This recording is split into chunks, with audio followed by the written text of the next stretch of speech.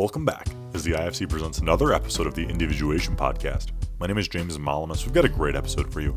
The crew is all back today as Dr. Lahab Al-Samurai, Dr. Eric Tomlinson, and Dr. Lisa Hong continue our discussion, this time with part 3 of the Complexes and Stranger Things. If you enjoy the IFC's Individuation podcast and want to support, make sure to rate the podcast 5 stars on iTunes and review your podcast. So without any further ado, Dr. Al-Samurai, take it away. Welcome back to another episode of the IFC's Individuation podcast. I'm Dr. Lahab Al-Samurai, and with me today are the usual wrecking crew. Dr. Lisa Hong is with us, back from Burning Man. I hope she burned a man. And Dr. Eric Tomlinson is back. No, actually, I think he's in Havana. So, Dr. Tomlinson is in Havana, and Lisa's back from Burning Man. Okay, let's catch up with the gang and then get into our third segment of Stranger Things. So this is our third podcast on Stranger Things. We'll be wrapping up season 1 of Stranger Things. So we're going to start to kind of start to understand how their perspectives are increasing and what is going on around them. So from something particularly sinister to now something grander that has ambitions, that things are moving in certain directions. It's no longer just, I am afraid of this sinister thing behind this closed door. Now, I've seen it, I can deal with it, but I still have to resolve of its essence. Where is it coming from? Why is it coming towards me?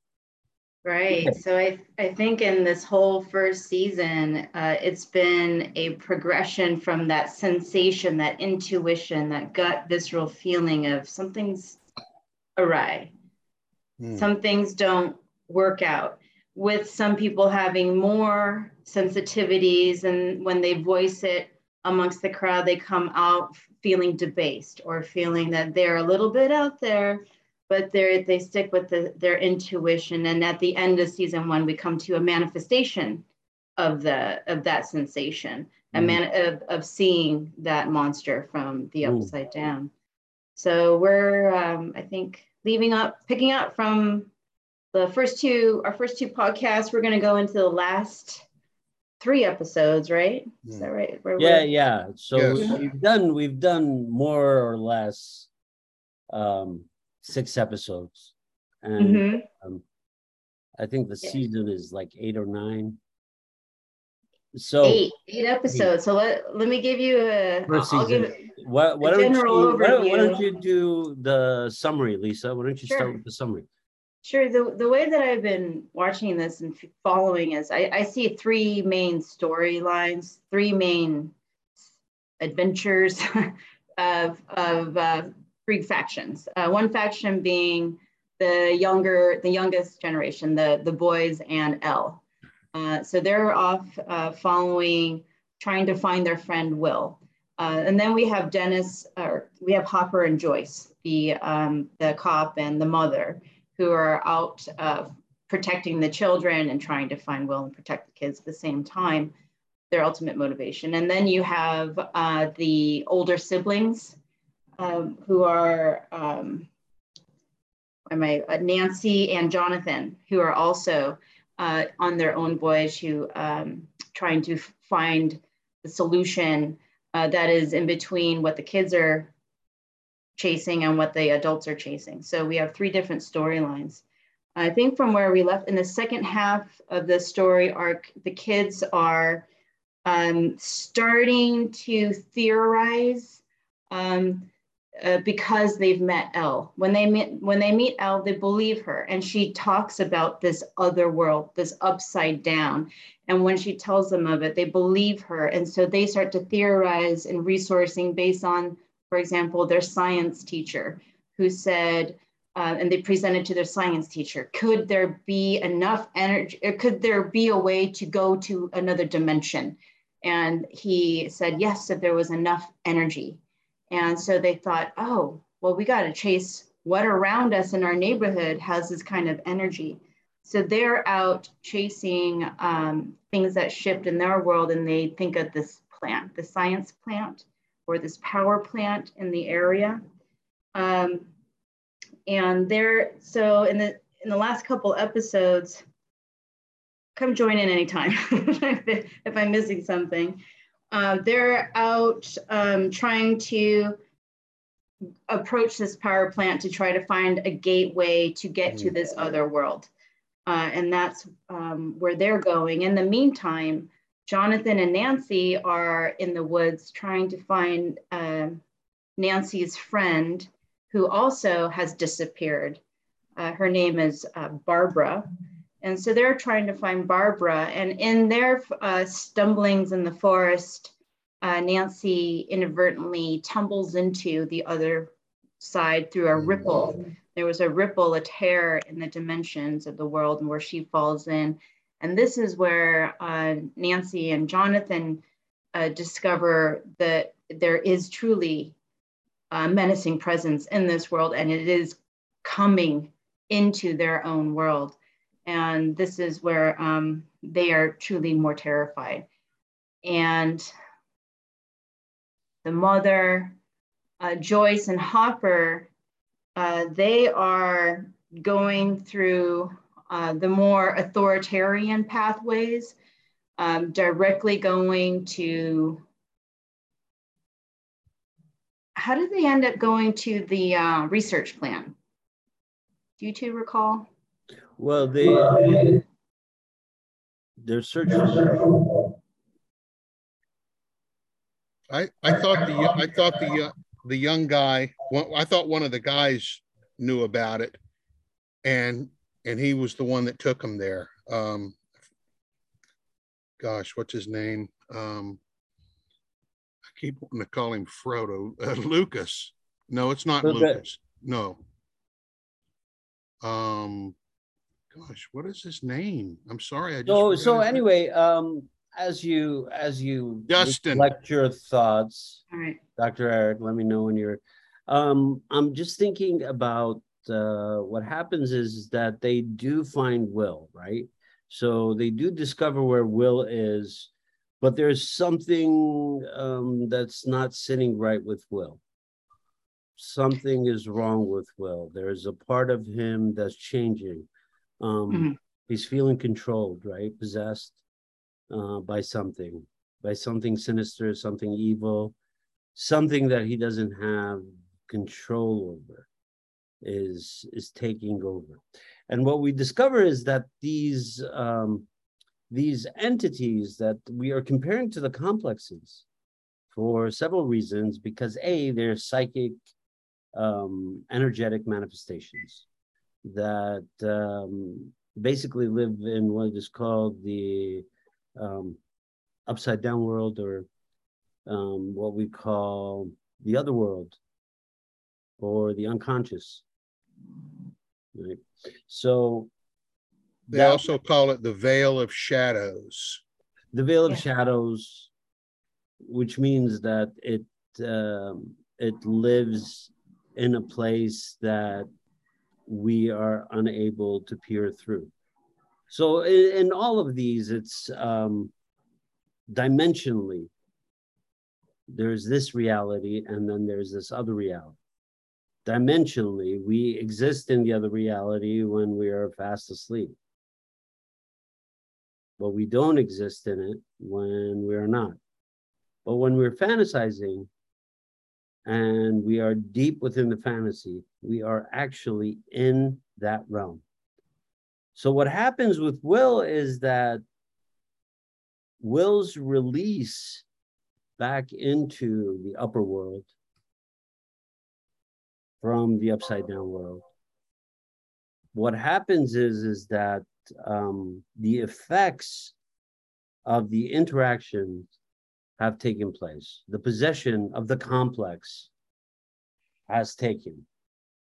And now he is not in charge of himself.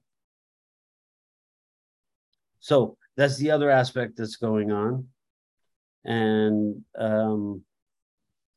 Lahab, yeah. I found that picture that you showed us earlier interesting. I was wondering if maybe you could show those who are observing, you could show the picture of the growth of the complexes. Yeah, so we can't show that picture, but well, we can talk about the picture. Understood. Yeah, it's just copyright.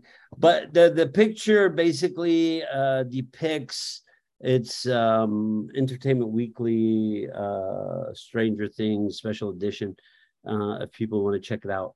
But in the picture, what happens is it shows the growth of the monsters in the upside down world. And it shows them from these small, insignificant creatures to this, what looks like a menacing person with just a mouth that just eats. Like instead of having a head, they have a mouth. And so it has no eyes, it has no physical appearance, but it's very tall. It looks like it's made out of some form of muscle. But what it is that the idea of the complex over time, how it grows. So what happens with the complex is when we're first traumatized, Dr. Eric, I don't know if you want to talk a little bit about this, or Dr. Lisa. When you're first traumatized, the complex basically throws a force field around the trauma, around the dissociated material, around the negative affects, around the sound of the trauma. So if you think about trauma, trauma has sound. It makes a sound, right? To a point where you can't hear anything anymore. So if you're witnessing a trauma, you're almost like you are, you cannot hear anything out there anymore. It's all gone. So even the sound is dissociated.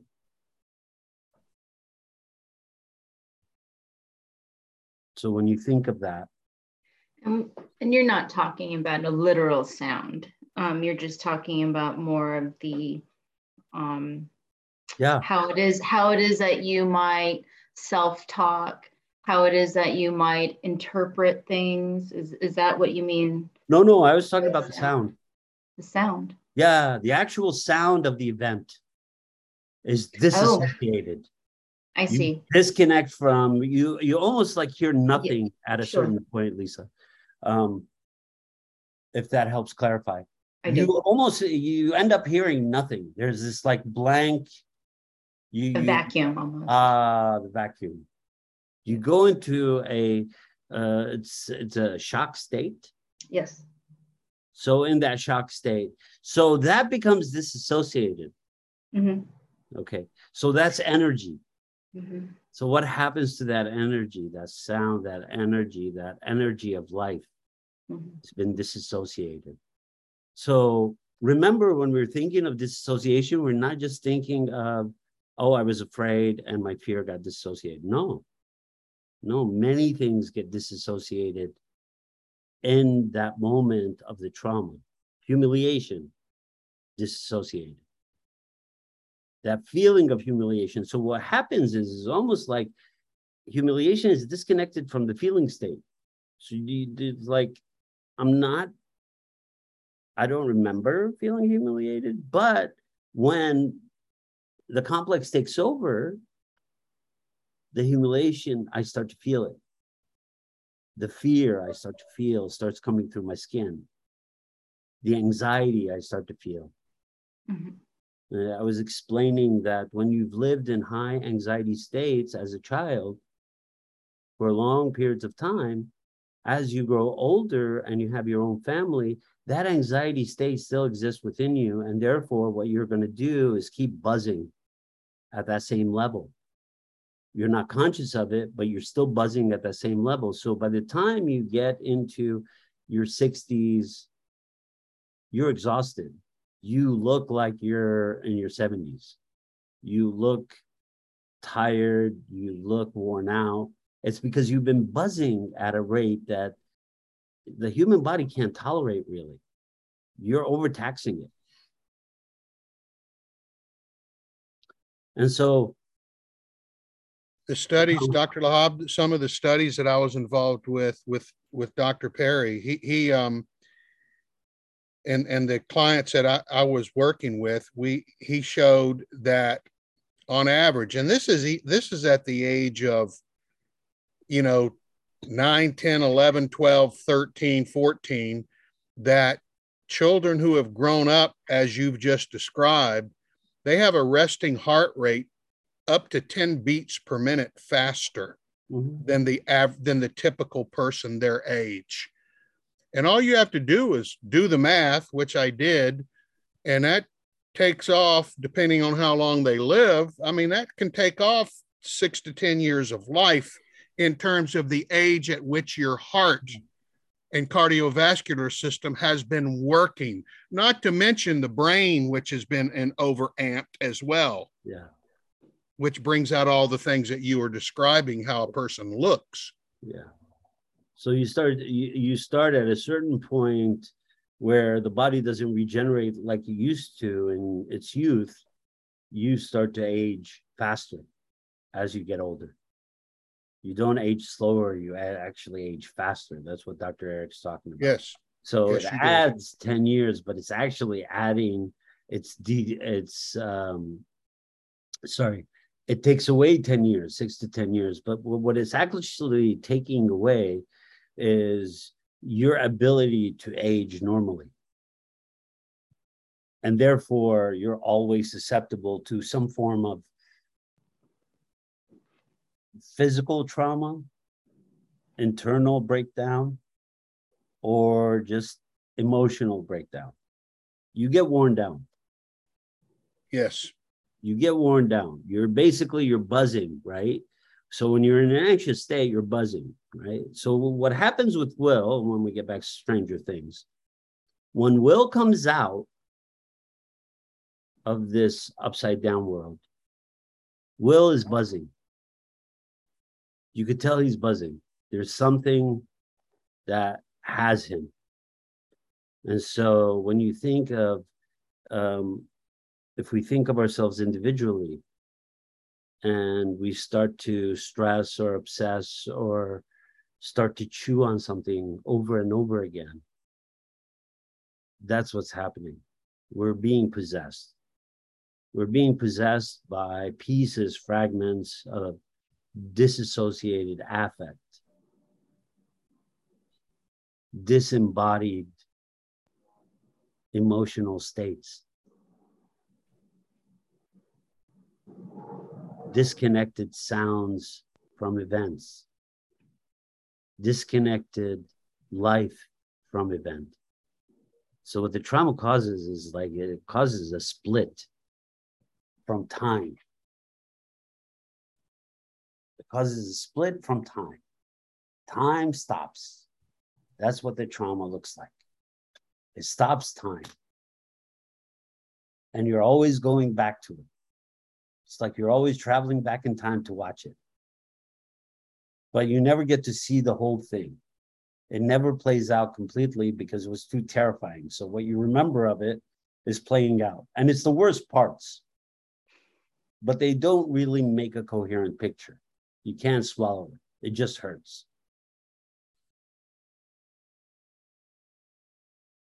So what they're finding out in this other world, that pain and suffering seem to reign supreme.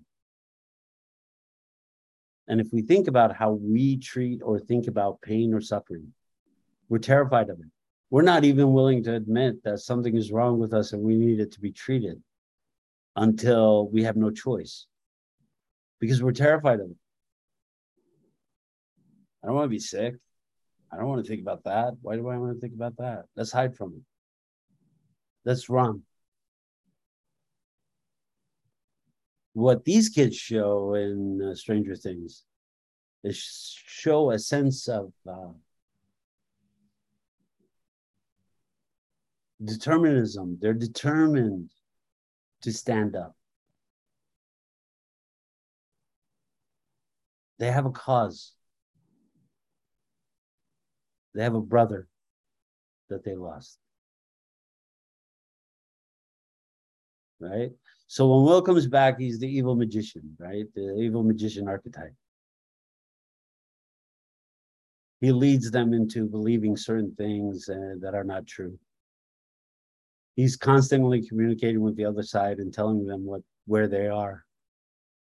And he puts them in danger.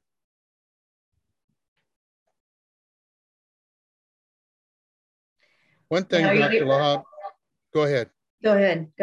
One thing that I really like about this series, and I think I might have mentioned it a podcast or two ago, is that predominantly they're not fighting these things alone.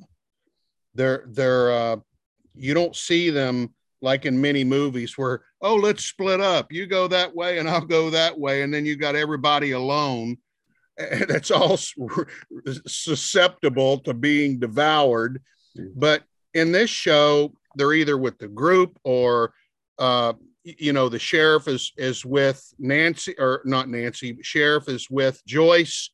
Nancy is with Jonathan. And look what happened to Nancy. Nancy was sucked into that world. Ooh. and she was lost. Yeah. She wasn't coming back. Yeah. Until Jonathan grabbed her and with great effort pulled her back into reality. Yeah. Well, this reality. Well, into the reality of the show that they were calling reality. Yeah. Of course, there's multiple realities, but for the purpose of the show, back to reality. Yeah. And it just keeps reminding me over and over again, do not explore the depths of your complexes alone. We need help doing it. Dangerous. It's very dangerous. Dangerous. It's dangerous to have conversation with the gods and think that you are at the same level. They will mislead you. They will lead you astray.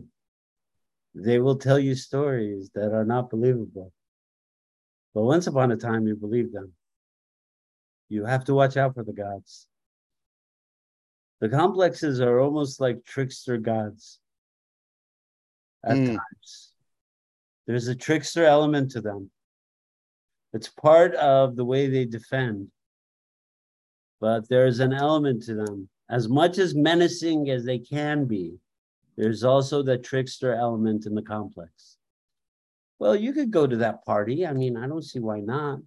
The last time you went to that party, you came back crying all night and I had to be there to take care of you. And suddenly, well, you could go, but can you go? Of course you could go. I think you should go. And then it tucks you out of it. Yeah, definitely you should go. No, you shouldn't go. Terrible idea. You know what happens to you when you go. But maybe you should go. And so it's like a yo-yo. I don't know if anybody knows yo-yos anymore. Basically, it's this ball on a string that you unfurl it and lift it back up. It's like a wheel. They call it a yo-yo. It goes back and forth, basically. That's what yo-yo means. So, any thoughts? I also enjoyed the fact that, and this is just from studying this stuff in the 70s, but the sensory tank, sensory deprivation tank. They built a sensory deprivation tank. Yeah. The group built it so that L could find, or 11 could find Will. And I found it interesting because after I saw that episode, I went back and read one of the first books that I ever read was Center of the Cyclone. Sorry. Center of the Cyclone by John Lilly. And I read huge portions of it that was describing exactly what was happening in the show. And this was written 50 years ago. You know, so it's people have been studying this type of the methodologies to help them get to the other side for a long, long time, even in the Western world, who were the last people to really start looking there. Well, yeah, I mean, Native people, First Nation people have been doing this forever. Yes. Since the beginning. These are their initiation, they're for initiation, they're for getting over illness, severe illness, getting over emotional or psychological illness. They used to do this. They still use sweat lodges. Yes. They still, all of these are in the Northwest. You could go to a sweat lodge. You could do these things. This is part of cleansing the energy, right? Because there's all kinds of things that latch on, all kinds of negative ways, self-defeating ways, self-defeating thoughts. But this is all energy. It's negative energy. That's what it is. We call it self-defeating ideas, thoughts, but it's energy. So going into those states like a sensory deprivation tank or a sweat lodge or meditations and chanting or a pilgrimage and walking, it is to reduce the sensories so that you can focus on the truth and removing your ego and removing that so you can open these pathways. And then so that you can avoid those yo-yos. Yes. You don't have the yo-yo. You don't have the fear. I'm afraid to do it this way. I'm afraid to do it that way. Just to remove all of that so that dialogue isn't there. So what that does is it does two things. It takes the ego offline, but it also takes the complexes offline. Mm-hmm. Neither can function. Good point. So neither can assert itself and take over while you're in that state. Mm-hmm. So it might take over for a brief period of time, but then something else switches because nobody has control.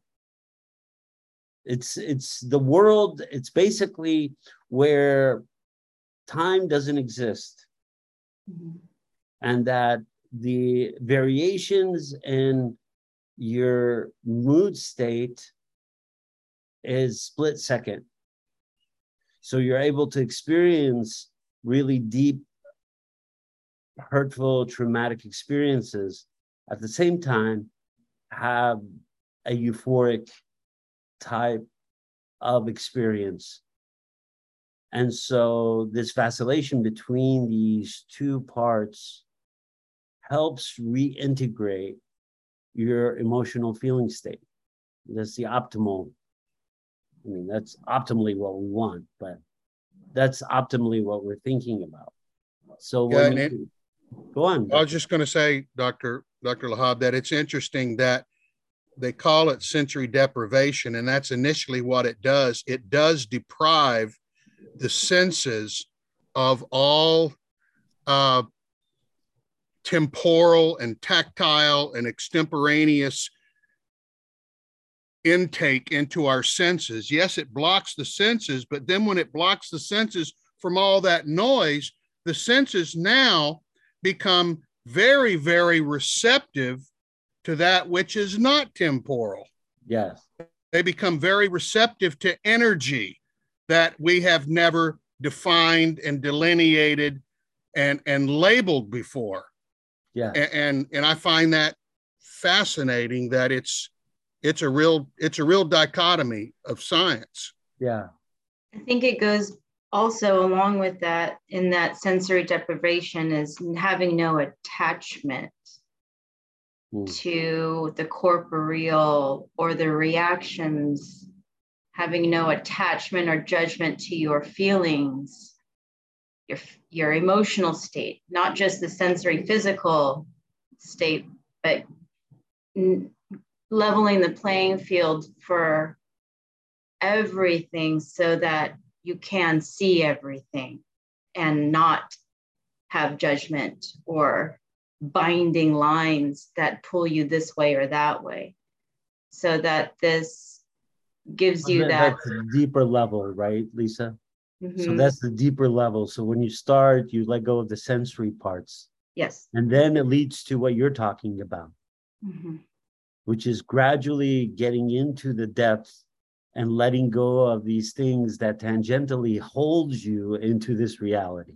And then interestingly enough, I have found from my own experience and those of others that I've conversed with about it, that the number one mistake that we make when we finally get there is now we're going to try to control it and manipulate it for our benefit. And as soon as we do that, we lose it.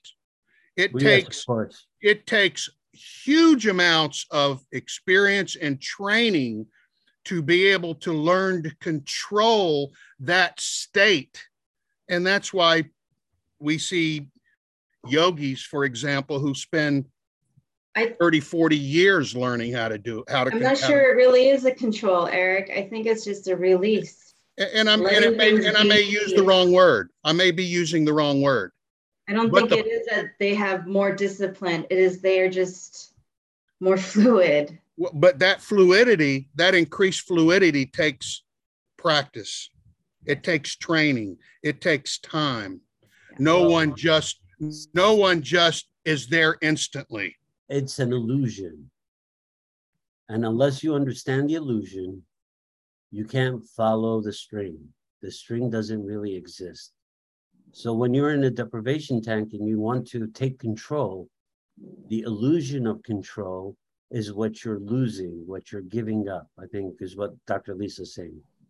It's the illusion that you are letting go of. The illusion of control is the illusion of trying to hold on to something. This is usually when you start to, because you're still grappling with the idea that you exist in one reality.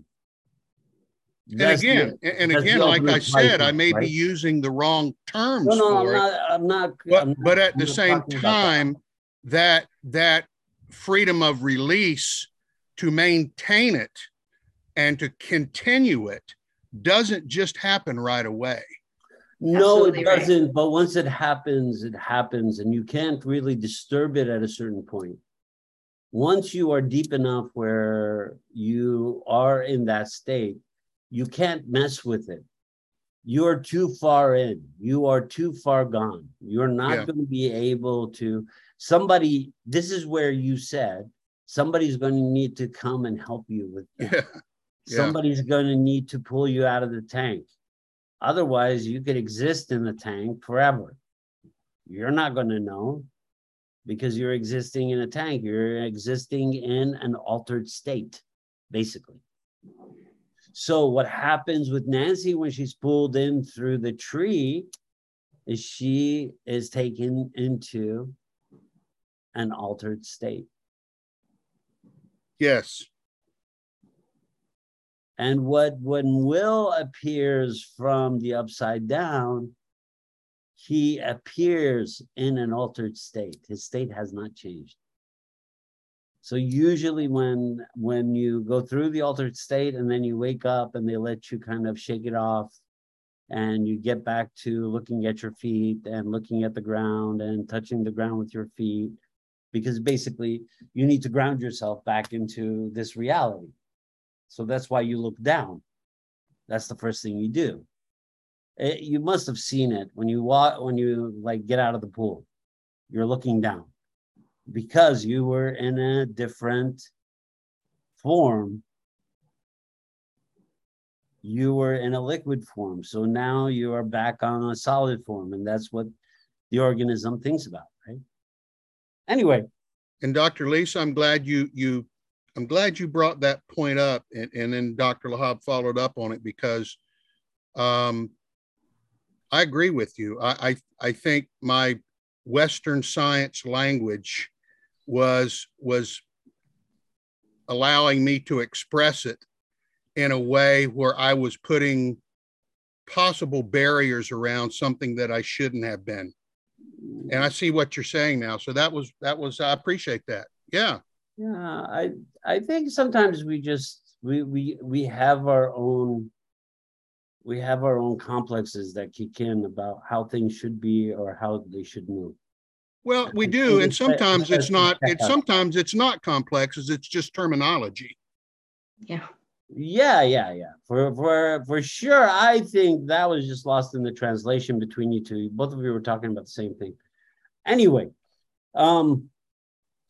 what are we looking forward to? So next week, we will continue this conversation of Stranger Things. We will go into the second season, and we're going to do something about trying to figure out, okay, how have they, with their new understanding of the upside down world, how has their external reality changed?